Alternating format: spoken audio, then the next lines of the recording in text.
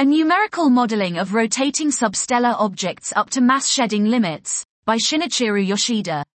Rotation may affect the occurrence of sustainable hydrogen burning in very low-mass stellar objects by the introduction of centrifugal force to the hydrostatic balance as well as by the appearance of rotational breakup of the object's mass shedding limit, for rapidly rotating cases.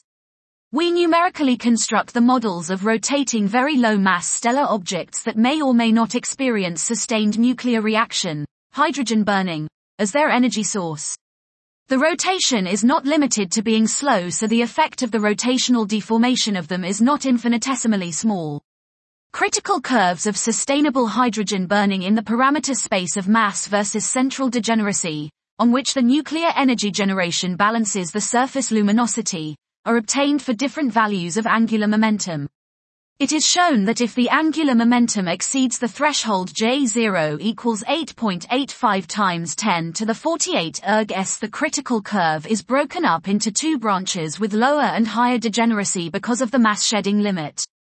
Based on the results, we model mechanothermal evolutions of substellar objects, in which cooling, as well as mass, angular momentum reductions, are followed for two simplified cases. The case with such external braking mechanisms as magnetized wind or magnetic braking is mainly controlled by the spin-down timescale. The other case with no external braking leads to the mass shedding limit after gravitational contraction. Thereafter, the object sheds its mass to form a ring or a disk surrounding it and shrinks. This was a numerical modeling of rotating substellar objects up to mass shedding limits, by Shinichiro Yoshida.